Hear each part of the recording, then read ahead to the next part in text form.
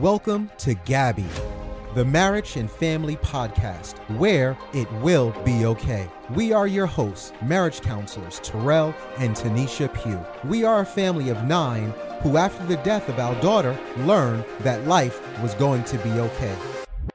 And now, we help other families in distress realize the same.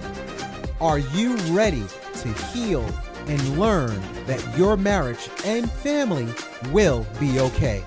Well, let's get started. Hello, this is Terrell Pugh, and thank you so much for listening to the Gabby Podcast. How would you like to do what you love, working with couples as a marriage coach or with individuals and families as a Christian counselor? Well, we can help you over at tntpugh.com. That's tntpew.com. Hey, we'd love to help you get started today. Again, working as a marriage coach or a Christian counselor, head over to tntpew.com. Thank you. All right. Well, thank you and welcome to our podcast, the Gabby Podcast, where we discuss pretty much all things marriage and family. All right. Okay. I'm your host, or one of your hosts, Terrell, and this is my three-quarter better person. Better half? No, better 3/4. Better 3/4. Oh my goodness. Yes, I'm Tanisha Pugh, and I'm just so thrilled to be sitting here before the Peters. Yes, the Peters. You know, you guys have such a wealth of experience because you, Mr. and Mrs. Peters, you know, you guys didn't get married in the way that and Malika. Well, let them tell their story. I know I'm still in their. You can lead us into it. Yeah, you guys have some real life experience that I know a lot of people can benefit from, and that's one of the reasons we wanted to sit down with you both. So thank you so much for giving us this opportunity. Yes. So let's begin by you guys go ahead and introducing yourselves. Tell our audience a little bit about who you are. You can reveal all of the dirt first because that's what we want to hear. We want to hear the dirt. Why we're here. No, no, but really, go ahead. So I'm Gerard William Peters Jr. Yes. All right. We're going to get a security number with that? No, not right now. I'm an IT professional. I was born in Queens, raised in Long Island, and then moved back to Queens when I graduated high school. We met really in church and in Queens, and then we migrated to Georgia after our kids were born a few years. Woohoo! Yeah, basically because of you and our brother and sister-in-law basically influenced us to come to Georgia. We're here now. It's a good move. And let my wife introduce herself. All right. His synapses is so short and to the point. So I'm going to try to be short to the point. I'm Malika. Like Gerard said, we met in church. Yes. I'm Guyanese. I was born in Guyana, but we moved to New York. And I lived in Brooklyn most of my life. When we got married, we lived in Queens. And we moved to Georgia about maybe 5 years after we were married. It's been that long already, huh? Yeah, it's been 5 years. So I believe the girls were 4 or 5 when we moved here, and now they're 10. Wow. So it's been about 5 years since we've been in Georgia, but it's been great. Like he said, the Pews encouraged us to move here. And my sister moved first. So we were able to, transition as well. So everything worked out, and here we are. We're finally in the same state. Yes. Okay. Yes. So, and so I'll say this, we definitely have history, right? Yes. Us as friends. Yeah. I remember when we were all toddlers. And we don't have that. Okay, yeah. Oh my so maybe goodness. not that far back. Not that far back. We're toddlers in Christ. Toddlers. Toddlers in my Christ, goodness. I guess. When everyone was about maybe 50 pounds lighter. Right. That part. Yes. Oh my goodness. Oh man. Oh goodness. I'll never forget, someone saw one of I think it was either my face or your face, and they said, wow, you look different. I didn't recognize it was still you. I thought, geez, I changed that much with 50 pounds more. Maybe 50 pounds is too much. That's too much. But yes. But all right, guys, I know there's a topic that we wanted to sort of discuss and just chop up a bit. The topic of autism and raising children in that along that subject line. Yes. You guys have twins, so that's also unique. So you guys got a lot of uniqueness there. So I'll let you guys sort of begin where you like to begin with that. If you want to start with a prompt, I would ask, what was it like when you guys first found out? And when did you find out? How did you find out? Yeah. So after the twins were born, so Eliana and Ellie are twins. Identical twins. And, beautiful girls. Thank you. Can't wait till they play all the tricks on you guys. But yeah, go ahead. Already. But so Eliana was smaller than Eliora. She wasn't getting, I guess, the nutrition. And while she was in the womb when they were doing the sonograms, she didn't like that sensation. So she would hide, she would twist. So they couldn't really get a measurement of her. And when they finally did, they realized, there was a problem. And she was just, small. So, she was in ICU for a day. Okay. They took her out. And, she was okay. She loves to eat. She got big really fast. So everything was okay. We brought them home and they were fine. They were babies. Yeah. And I don't know. It's when they gave them they gave them multiple shots at one time. Okay. And she wasn't the same after that. Like we came home and she was just, playing with her sister all the time. But when we came home after that, we just noticed she stayed by the corner of the door and she would just sit in the corner for some reason. With her one toy. Yeah, and it was unlike her. So we took her from the corner, we tried to, engage, and as she grew a little older, that's when I guess signs started to come. She wasn't developing as fast. And then that's when they, started to suggest she maybe be on the spectrum. I see. Then, so that's when we first was aware. We knew something happened after that doctor's visit. Right. And that's when things started. Yeah. Okay. And I just have a quick follow-up to that because you guys are heavily connected ministry-wise. And so coming from that aspect and that perspective, when you were first being told that potentially your daughter had autism, were you immediately receptive of that, or were you given? Well, he's shaking his head no, because he wasn't. I feel like it took him a while to, receive that information. I mean, for me, I noticed certain things before the doctor said, she may be on the spectrum. So me being over analytical at times, I definitely noticed that she did things differently than her sister. Okay. So when she first started to sit, how they crawl and then they learn to sit down. Yes. So the way she did it was she would put her legs out to the side and make a split and then bring her legs to the front and sit up. It was just interesting. So interesting. Yeah. And her sister, when she sat up, she just sat up. But she found her own ways to do things. And she's been like that. One thing about autism, they say if you've met one autistic person, you've met one autistic person.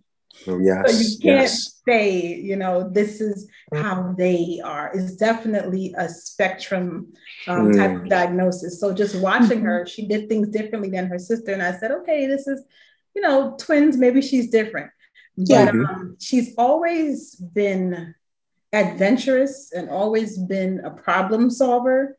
even when they were babies crawling around, every barrier we set up, every wall, she found a way around it, and her sister followed right behind her. But wow. Being Christians, it was hard to receive, but then as a parent, you kind of have to get the practical side of things, and you have to think about your child and what support your child would need. Yes. And to be completely honest, as a Christian, your first response is, God, why? Right. You know? Yeah. Why? And can you fix it right now? That's always what I say. Can you fix this right now? And I realize that when God doesn't fix something immediately, that it's going to be a process. Yes. And I remember she started therapy at home. And I was still in my, praying, God could turn this around and different things like that. And I would have dreams about how to schedule her therapy. And I would be so annoyed. Like, I don't want instruction on this process. I want you to fix it. I want you to fix it. I don't want instructions. 1 minute, guys. I'm sorry. Sure. No, that's okay. Problem. That's okay. This is a real part of the era that we live in now with everything being done from home. That's right. I mean, even yet, so I think doing the podcast, we would probably still do it this way. Maybe, I don't know. Plus, we don't have a studio, so. Yeah, I'm sorry. No apologies necessary. This is real life. Yes. So she, so, I started to have dreams about how to schedule her therapy, and maybe this is too much and that is too much. And I embraced it, but at the same time, I didn't want that type of instruction. I wanted this is the solution, Yes. So it's definitely been a process and a growing experience as a Christian. And most processes, they change you. Right. Person. So, we found out how much it changed us, because I think when you get married or you have children, you're so sure the kind of parent you're going to be. Yeah. Right. My family looks at me now, and I'm more of the gentle parent. And no one expected that, because as the older sibling, I was not the gentle second parent, the gentle second mom. So you assume when you have a child, I'm going to be this type of parent. We're going to be strict, and we're going to have them do this way. Good luck with that. Wow. But when you have a child that has special needs, you have to adjust. You have to find new ways and how to interact. And then when you're interacting with her, you also have to interact with her sister certain ways. So it definitely changes you and it molds you, and you have to figure your way out through this process. Absolutely. And you said something that is so true. You go into parenting, and I think the case could be said for marriage as well, but you go into parenting expecting, this is the way I'm going to parent. And it sounds like for you've experienced, both of you, real life, that what you expect, you don't always get. And you have to be able to make that adjustment. One of the things we tell people is, if you're not a flexible person, have children. You will be forced to be flexible. Yes, indeed. But yes, wow. Indeed. Wow. And just kind of a personal observation from having knowing you both, I have absolutely seen how it's kind of like you've grown light years in this role of parenting. Malika, your nurturing side, just that patience, it shines through. Oh my goodness, you're being so much more emotionally in tune. Felicia says, feel your feelings, Malika. You have to feel them. Feel your feelings. Feeling all of them. Yes. I had, and there's also the knowledge that this has given you or caused you to have to grow in to understand your child.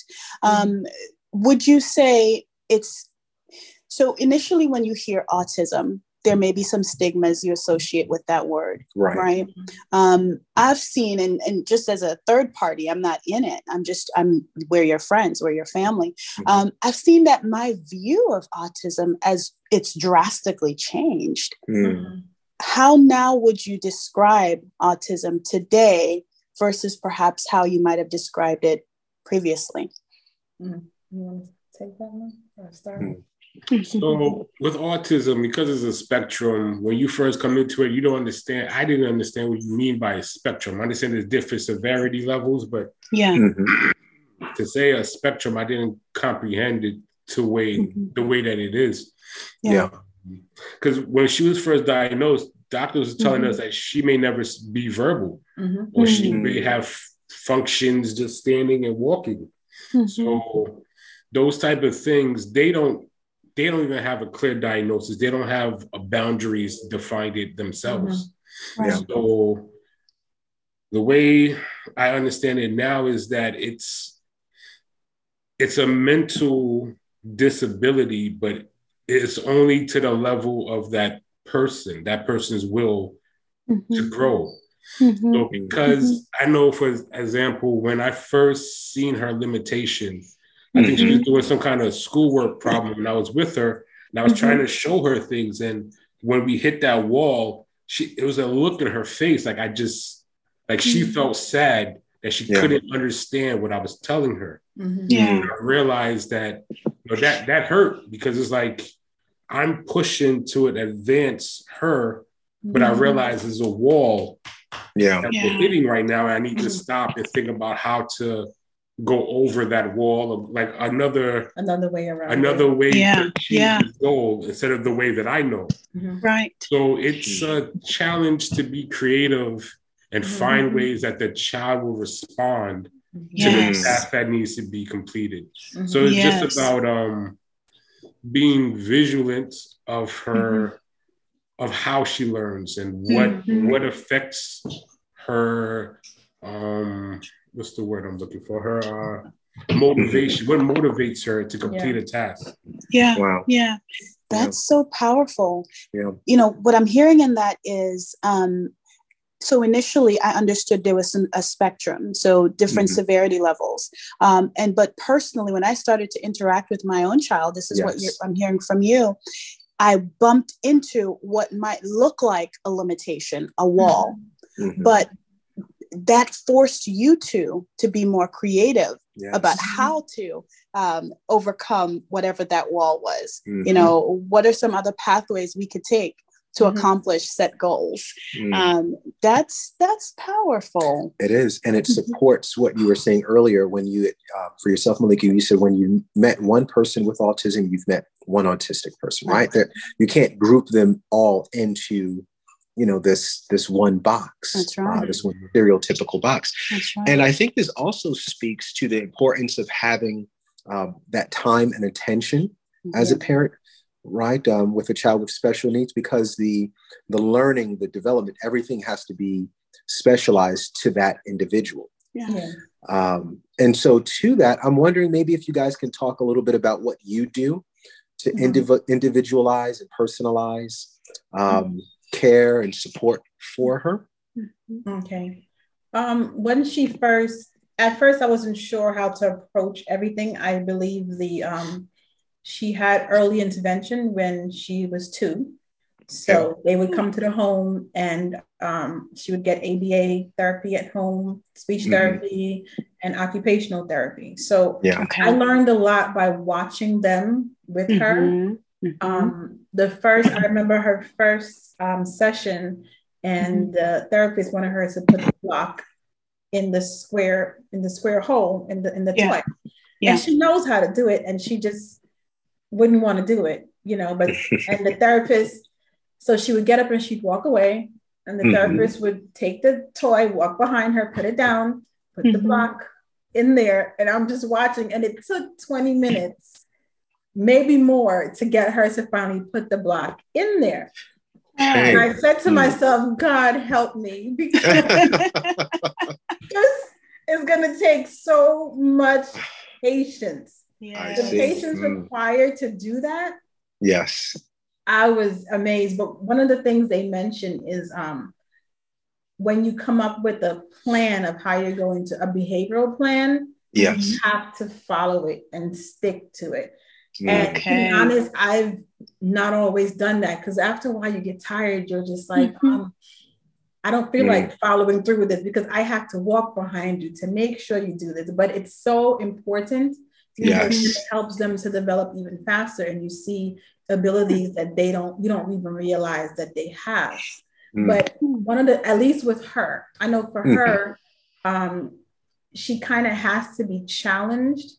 And a lot of times when she gets to the point where she's getting through something or learning something new, right, she may be a little resistant to that. So you kind of have to be able to encourage her and motivate her to still press forward. So once you follow through with that, and the more you do it, because a lot of it is being repetitive and having that structure. So this is how your day goes: 1, 2, 3, 4, 5. And this is how it goes: 1, 2, 3, 4, 5. So really having to stick to that, it's not easy. Some days you just want to say, if you brush your teeth, you brush your teeth. I don't know, because I'm tired. Right. And I hope you brush your teeth, but I don't know. But there's methods we use. So. Yeah, we've had, I know, as an example of what he mentioned with finding creative ways to teach her, it was hard to get her to, at first she didn't really speak, but she would sing. So she loved music, nursery rhymes. So one day she was singing, and I started singing one of the nursery rhymes, and I stopped. And I paused and I said, "The wheels on the bus go." And she goes, "Round and round and round." So that kind of helped her to speak, because she wanted to finish the song. Yes. So that helped her to really speak. So I thank God for those things, because there's moments where I've gotten wisdom that I knew were from God, because I didn't know what to do or where to go next. She had a period where she was just hitting people in class. And she was biting people. She bit me. She bit you. I tried to give her a kiss in the store, and she bit my lips, bit down and held it. She was trying to kiss you. I cried. No, she was trying to kiss me. So I realized when she started biting people, I just grabbed her thigh one day. I did a quick bite, and she stopped. So I did. Now you know how it feels. Now you know how it feels. We definitely have different approaches. I see. That's the balance. Because he's more of the... That's real world. You bite a child, a child's going to bite you back. He's a disciplinarian. Like, listen, you're still a child. Yes. You're going to be in a child's place. And it's good to have that balance, because I realized her is that I'm more of the, let me see what's motivating this behavior. I'm trying to... He's like, no, there's nothing motivating her. She's being bad. She's just being bad right now. And that's not the case for every child, but for her, we definitely learned that with her. Yes. 40% of her behavior I can attribute to autism. I'm going to say this is because she's okay. sick, but some of that 60% is like, no, you're stubborn. No, you don't want to do this. So, and as she grew, I really started to see it. Like this is, and when she would go into the classroom, I would have to tell her teachers, I said, listen, you have to be stern, because if she's going to try to figure out how to run circles around you, figures it out, you can't get her to do anything. Wow. She's a brilliant girl. Yes. So she, so I had to tell her teachers that, like, no, you have to enforce, how things should go. So he's definitely that. No, she's being rude.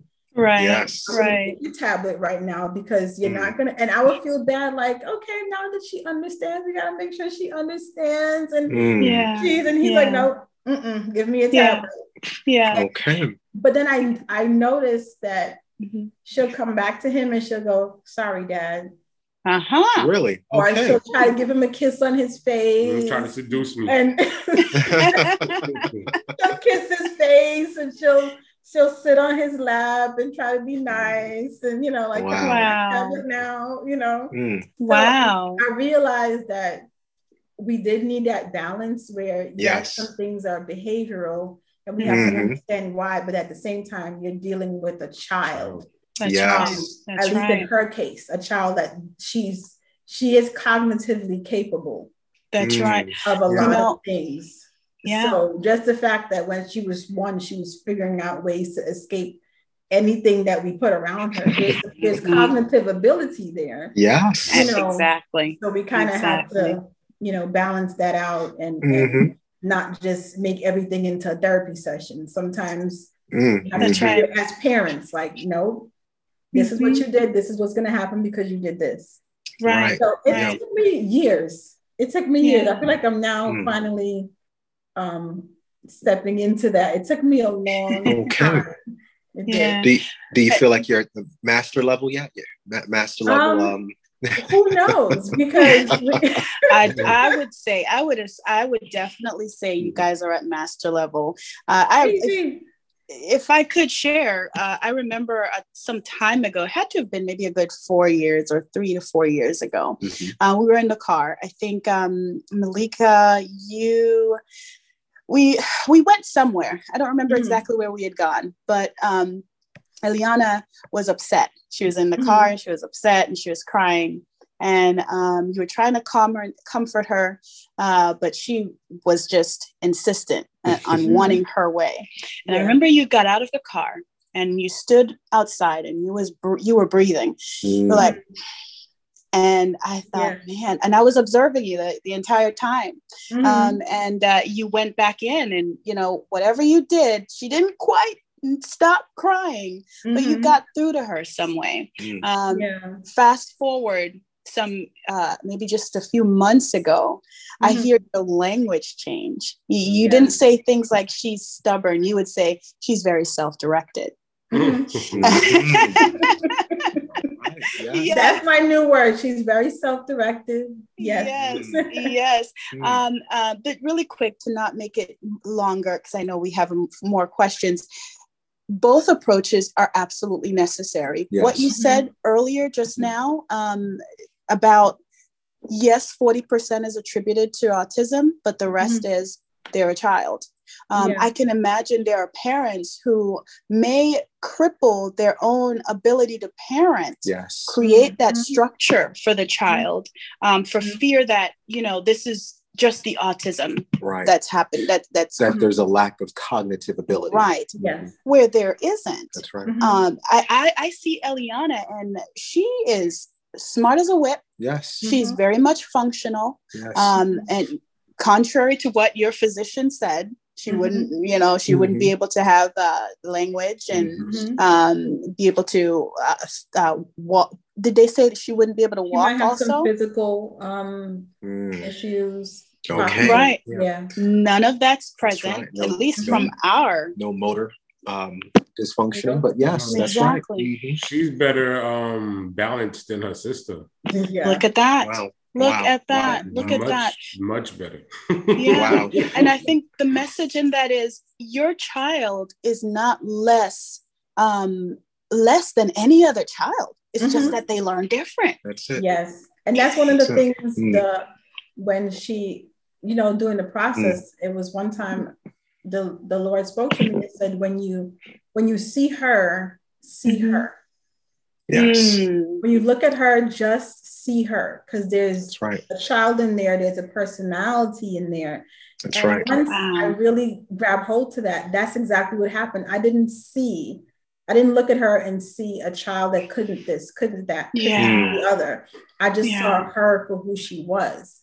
So I began to see personality, and there's times she'd do things and I'd laugh because that's just her personality. That's how she is. Yes. And it was so important for us not to lose her personality, because I've seen, I don't want to, judge other people's methods, but I've seen some methods where the children, the behavioral conditioning is so heavy that they're almost robotic, like they just know how to function, what is the right thing to say. And I remember when we were trying to pick another school for her, we went to visit the school, and the school just seemed a jail, like a prison, and the children were just so in line or sitting still. And I said, I don't want this environment for her. Right. She may learn how to fall in line, but the reality is she has to be who she is. Her personality still has to shine. Yes. So I could not do it. But it was so important for us to keep that personality. I mean, some days we're like, child, their personality. But wow. but it was necessary to make sure, and because I was able to see it, to see how she is, to see the true child or the true Eliana behind all of those things, I knew what would work for her and what wouldn't. I was going to take her down a particular route. That's right. Great, you know what you're saying, what you both are saying, it's so vital. You know, your child is an image bearer of God, right? And so I know one of the critiques of ABA is everything that you just said, right? It creates robots, it masks, it sort of takes away from personality, or it doesn't factor in personality. And you have to remember, your child does have personality. Your child has character. They have that image imprinted on them from their creator. And, you know, I think of it as, you know, they're in a maze almost. And it takes patience and it takes time for you to find your way to them through that maze. And it's not the same way for every child. It's not the same, you know, left turn and right turn. It's a very unique journey. And you guys have taken the task to actually find that way to her where you're able to actually interact with her in meaningful, very purposeful ways that other people are just not able to. You know, and I think parents need to know that it takes time and patience and really knowing, you know, all of this. This is certainly gold. And it's helped her sister also. It's helped us in parenting her sister differently also. So I'm not that parent where I thought I would be super strict academically. Yes. You know, because that's how I was raised. You know, if anything below 80, you failed this exam. I'm not even kidding. Not my favorite. I'm not even kidding. In my house, anything below 80 was failing. It really was. But I thought I would emulate that with my kids. You know, they have to be strong academically. And I just found different ways to focus on her sister's creativity and to kind of, you know, realize her value and to have her realize it's valuable as well. So it wasn't necessarily in the ways that I thought I would do it, but she's still doing excellent academically. And I'm like, I didn't even do half the things my parents did and threatened me. But that's the issue with cultural upbringing. People just repeat what they did as a child, regardless if they liked it or not. I realized that you can't just follow what your parents did. Like, you have to be mindful of how you do things, not because that's just the way it's done, but why. For instance, with I know COVID is a bad thing. A lot of people suffered and passed away, but a blessing from that was them being homeschooled. Because of that, we have, like, I used to go to work and come back. When I leave, they're just waking up. When I'm coming home, they're just going to bed. So they didn't know me. I didn't really know them. I didn't see them. And, you know, my purpose is to, you know, keep them up, keep them supported, but they don't know me. But I got to work from home and they going to school at home. We built a relationship. And she can't manipulate her teacher because Malika's her teacher. So that's right. So mommy knows her. Not the most analytical woman I know. That was a great increase. Her education increased greatly because of that. I know a lot of people's education went down, but not our children. Amen. I like that. I always like the principle of, you know, you have to take your child's education into your own hands. You know, don't leave it to the school system to teach them. They're not babysitters. You have to. It's your responsibility. But this makes me ask, you know, how do you guys balance parenting? You know, how do you divide the love if that's a thing? But how do you balance things with your other daughter, Eliora? Well, Eliora sort of is like me. Like, Malika calls her my mini me. Yes. But Eliana sort of favors Malika. She's a teenager me, which is strange. So it's not, I mean, I know that I'm not her favorite, and it hurts me, but it's fine. That's what it is. She loves you. But you know, Ellie, both of them, they go towards their mother. But you know, because I guess I'm the authority role. There's always some kind of standoffish, but somebody has to be the bad guy, right? Somebody has to be the one to the villain. Down. But I think Eliora understands, and she appreciates that. She knows that it's a necessary thing.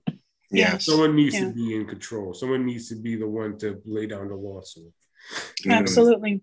Yeah. And from a developmental standpoint, that's something that kids are hungry for. They need it. Discipline and structure hurt the parents more than it hurts the child. What hurts is if that doesn't exist. That's right. So you guys are doing wonderful having both the nurture and the discipline present. And sometimes parents are afraid that if they institute the structure, that it will sort of be oppressive to the child, or they may not be willing to commit to the energy that it takes. You know, I like when you had mentioned, you know, you saw the behavioral therapist take 20 minutes just to accomplish one task. And sometimes parents look at that and they say, no, that's not worth my time or investment. But I tell you what, if you don't put that time in, you are going to pay for it later on. Yes. And so you guys sort of figured that out very early. So that's good. That's wonderful. Good. So what about the relationship between Eliora and Eliana? How are they? How do they interact and grow as sisters? Yes. It's interesting because they're also twins.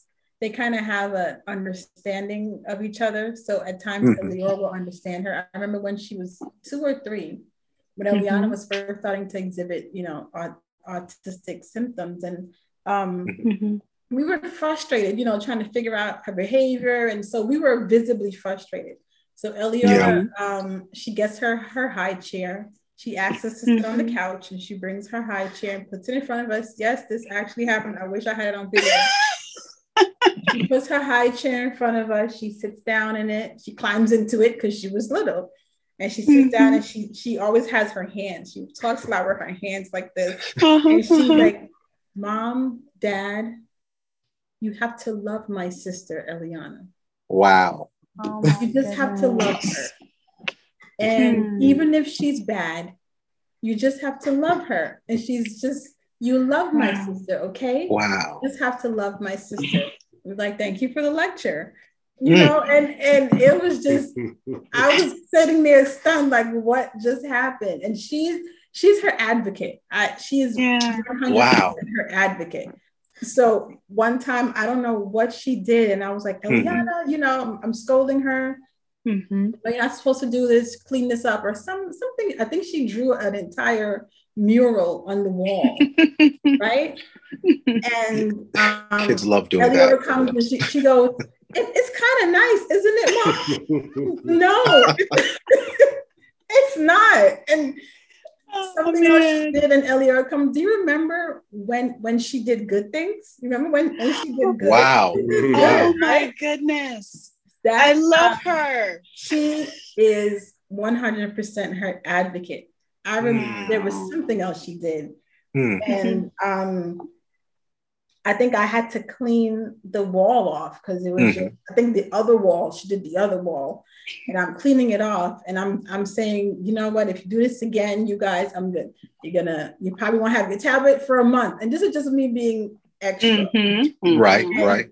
Eliora comes to me and she goes, well, I mean, it's only going to take you how long to clean this up? Is that fair for her to, is a whole month? Is a whole month fair? I want to ask a question. I want to ask a question just to clarify. Go into social justice or something. You guys are the parents, right? Yes. I don't know. I think that happens to autistic children with other siblings. Like the other child would be sort of like a mini parent for them. She would try to direct Eliana. Like you hear her talk to her like you're not bigger than her. That's your equal. You understand that? Like you're not the boss of anyone here. Right. You're the boss of no one but yourself. Wow. But that's hilarious. She will advocate for her. I remember my mom, when my mom would babysit, and she'll tell us, she said, if she tries to stop Eliana, or, Eliana does something and she's like, Eliana, stop it, or whatever, Eliora will come like in between her and say, well, grandma, and my mom is old school. She's like, listen, you stop. I know, that's right. I can see your mom. She's just like, listen, no, you don't come to me. I'm dealing with her. You go sit down. But Eliana will automatically like stand by her, like, excuse me. But she had times where she struggled, especially in the beginning. Because I remember once she did have some. Because Eliana has a thing of breaking her project. Like she'll build a Lego tower and she'll just pick it over just for fun and laugh. I think she did something that really got Eliora upset. It was a lot. She really worked on it. And she told us, like, I wish I just had a regular sibling. Yes. And then, my wife. She didn't say it. She said it in a way. She was like, why did God make Eliana? No. Didn't she say it like that? She was venting. She was upset. Yeah. So then, Malika tried to tell her, don't say that. I was like, no, get it all out. That's say right. how you feel, That's and right. then we can address the situation. There you go. So you guys are supporting very early her emotional development. Very early. It's like it was so good to feel like that and be upset. Yes. Don't suppress that because it doesn't get resolved. That's right. And that get it all out. Yeah. That had to be Holy Spirit given. Yes. Because I'm telling you, if she didn't have that opportunity to verbally express the frustrations that she had towards that. That's right. That's right. And that turns into later in life resentment. Yes. And not even later in life. It does begin to show up early. It just looks different as adults, but it can come from her then isolating her sister. So yes. But I want to make a really quick transition before we run out of time, because I also think this is an important area to touch on. And look, guys, when I ask this question, you guys can be as candid or non-candid as you like. Where does intimacy fit in to all of this, right? Because I know it. Yes. I know it takes a lot of energy, right? But do you guys have time for intimacy? Do you guys have time? When I say intimacy, sexual intimacy and just non-sexual intimacy, dating and that type of thing. Yeah. Making sure you're taking care of yourself. So I realized, because I was at work, I'm at the house. She's dealing with both of them mostly by herself. Overnight in the beginning. And I used to work overnight. So even when I come home, I'm sleeping for the majority of the day anyway. So I realized that she needs to talk. She needs to talk to an adult. To say adult things. That's right. To express herself. So that's what I did. So I made sure that, anytime she talked, I try to be there. I try to be attentive. I try to listen. My sense of thinking is always, you tell me a problem, I'm going to give you a resolution. Like I'm here to fix a problem. That's what I do. But I realize people don't always want a resolution to their problem. They just want to be heard. That's right. So just letting her vent, letting her get her emotions out. And when she stops and she's actually looking for advice, I get it. But other than that, just listen.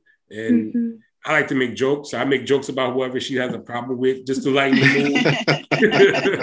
So I just try to be, just a relationship friend. Like I'm a person. And then for sexual relations, you got to lock the door and push stuff in front of the door so the wife opens it and get you the 5-10 minutes in that you can. Right. There you go. Have to find the time. We definitely, when they were younger, we had to, and he worked overnight. Yeah. So he'd come home in the morning. So at night it's just, me, and then he gets home about 7 a.m. So you have to make that morning work for you. You got to make that daytime work for you. And for a while, I honestly did schedule my day. Okay. He gets home at this time. I have to make sure the kids are fed. They're in their high chair. They're sitting down. They're good. They're quiet. Now I can go to the room and do what I got to do as a wife in the morning. But I had to schedule it because it was important. Yes. But I didn't have a schedule. And it was one time I was mentioning to you, remember?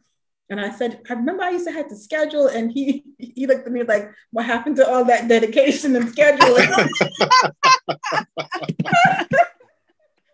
But I scheduled it like, okay, he's gonna be home right now. Good. Okay, they're good now. You know, now I can move on to this. But I did have to be intentional. Yes. You know, being intentional, making sure you find that time was important for us. And you know, we've grown past that. They're a lot older, but you still have to, you know, make sure that those natural times can flow, and you can have those natural moments throughout the day, and even time for date nights. And we have a lot more help now, just to be near family that, you know, sometimes they could spend the night somewhere, and then we got introduced to this marriage retreat that was very great. The Horizon Marriage Retreat. Shameless plug.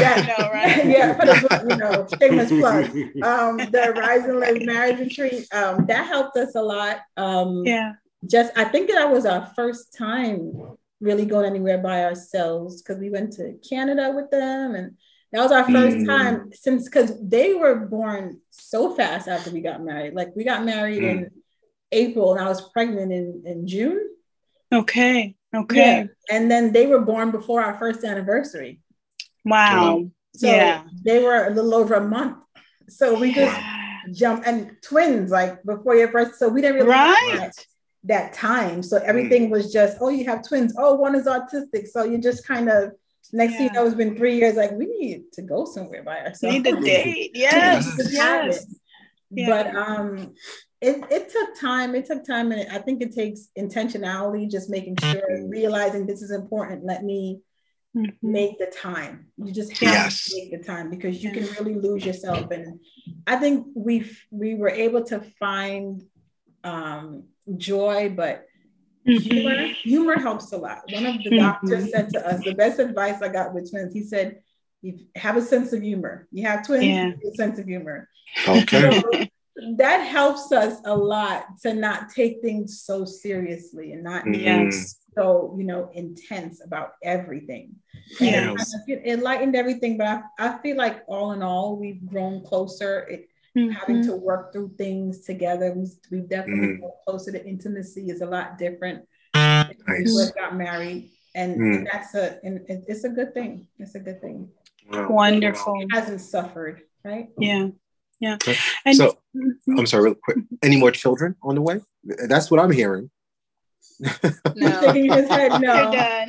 I'll be 40 next year. Oh boy, what does that mean? If there's a miracle, I will say. I will say this, you know, kind of seeing your chemistry just over the camera. And of course, you know, there's some bias because we know you guys personally, right?